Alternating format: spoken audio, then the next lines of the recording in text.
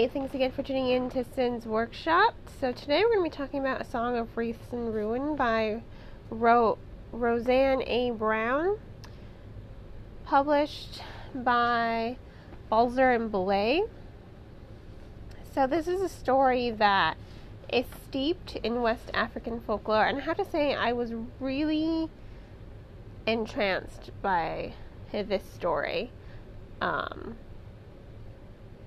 At first, I will admit, I kind of wasn't, because the story, the first half of the book, it bored me just a little bit. I would read this book at night. I read it in 3 nights. Let's say that, The first 2 nights I read 1 quarter, then, the second quarter. And that first half of the novel, I don't know if maybe I was just tired. At nighttime is really the only time I get to read, because, I do have a 9-month-old son. Oh, wait, no, he's 10 now. Oh, wow. Whew, growing up so fast. I do have a baby, and a lot of my time is, taking care of him. So nighttime is really the only time I really get to read. So I forego sleeping for reading. Not too bad, but maybe that had something to do with it. But I felt like it kind of took too long to sort of develop. Now, I don't want to say that that's bad, because what Brown does with the story is she uses storytelling, as a catalyst. And if you are familiar with, African traditions, storytelling is a way of life. It passes history, it passes down folklore, it passes down lessons to the community. So that's what storytelling is, and you can add a tempo to it and everything. So that's sort of what this novel was reminiscent about. I mean, you could hear it, and you could hear the tempo with it, but that first half of it was really a little slow, because it's developing this world, and it's developing the storytelling, and you get to meet the characters, and you're sort of thrust into it. You're following Malik at first. He's a refugee, and I think it really does highlight something about refugees in general, how he has to lie from where he came from, because the part of the country where he's from, they're not really accepted. So he's a refugee. He's a little out of his depth. He doesn't feel at home or comfortable. A lot of who he is being stripped away with false papers, false identities, and it's very sad, and realistic at the same time. So just tug at the reader's heartstrings. But after that, there is this catalyst moment that kind of blows you away, with the storyteller and them getting into the city. But after that, I feel like the story slows down a lot. But once again, as slow as it was, I didn't want to not pick the book up again. I didn't want to know what was going to happen again. But I think that has more to do with Brown's storytelling and how she incorporates storytelling into the actual story. There's this tempo to it, and I love the fluidity at which it moves and how it is growing. So it does have a bit of a slow pace initially, but it's not bad. It is excellently done. It is executed very well. It is written very well, and I love how Brown highlights and honors her culture and her heritage with her storytelling. Now, that being said, I said that I read this book in 2 nights, right? I mean, 3 nights. That last half of the book, I had only planned on reading, another quarter of the books, late at night. I eventually do want to go to sleep.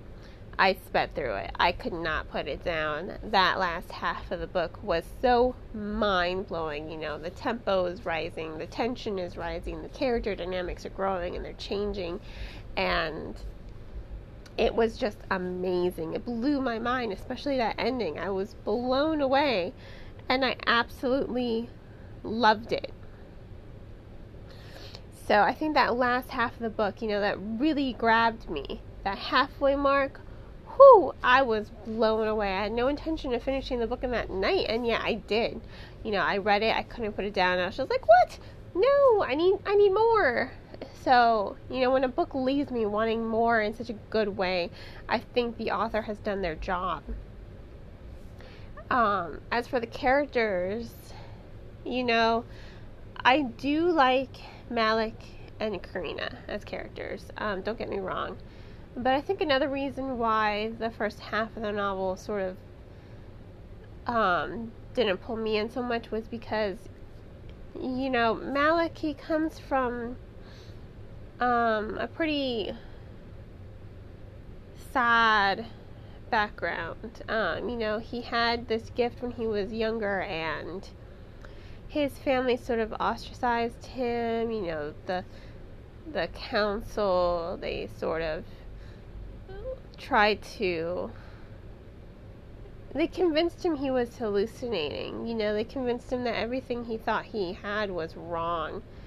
So he never really felt worthwhile to his community. He never really felt worthwhile to his family. He somehow always didn't fit, and he has panic attacks as well because of a lot of this. And I think what really bothered me about it, while I understand all of that, there's a lot of internal self-deprecation. I think that's just a pet peeve of mine, self-deprecation. It's understandable. It fits in the story. It's written really well. But I think, and I've said this in a previous review of another book, when it comes to self-deprecation, I think it's just a pet peeve of mine, honestly. Because there's nothing wrong with it. It fits within a context. You completely understand why he has such an amount of self-loathing, why he doesn't think he can do anything, because of the way his family treated him, the way he grew up, his panic attacks. It's all completely understandable and acceptable for him to feel this way. There is no doubt about that. He is allowed to feel this way because of how he's been treated. But I think, for me, that's just, once again, I think it's just a pet peeve of mine when characters are so self-deprecating. I don't know why it bothers me so much, but it just does. And Karina's kind of the same way. She was never groomed to be queen, and then all of a sudden she gets the queendom. And she has, her own issues. She's got constant migraines. She's got people who think she's not good enough. She herself doesn't think she's good enough. But I feel like her self-deprecation, it's different, and it's more tolerable because it doesn't come as frequently as I think Malik's does. But then, as Malik's does, so I think maybe the excessive amount of self-deprecation on Malik's part is probably what bothered me, because Karina has it too, but it didn't bother me as much, every time she kind of put herself down internally, and it didn't bother me. And as the story progressed, I will say this, Brown is extraordinary with her character development, because both of these characters, they find their inner strength, they grow into themselves, they find comfort in their skin, and they both become as powerful as their magic. She becomes as fierce as her magic, and he becomes as strong as his magic. And I love how different their magics are as far as the story goes. It's really interesting how the magic in this novel works. It's kind of separate. It has lots of dark origins. There's a lot of dark origins in this story, which I also thought was really interesting.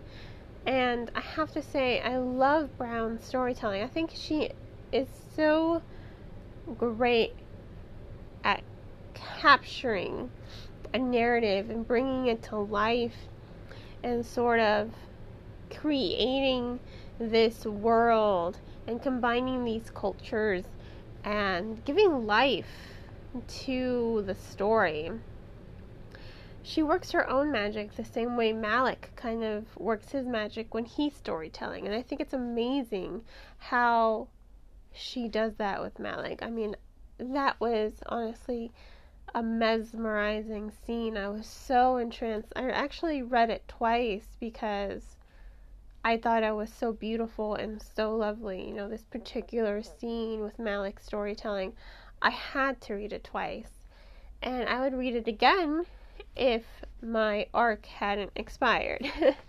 But I thought it was a really great moment as far as the story goes. So, on that note, I do highly recommend it. I give A Song of Wraiths and Ruin 4 stars by Roseanne A. Brown. Once again, I highly recommend it. If money is not too tight, go ahead and purchase this book on bookshop.org. A percentage of all your proceeds do get donated to local bookstores. And if money is too tight, please support your local library. You know, libraries are a great resource for everyone, and I think it's important that we keep them around. So, thanks for joining me today. Please don't forget to like and subscribe this podcast. And you can check out my channel for more. And as always, happy reading, guys.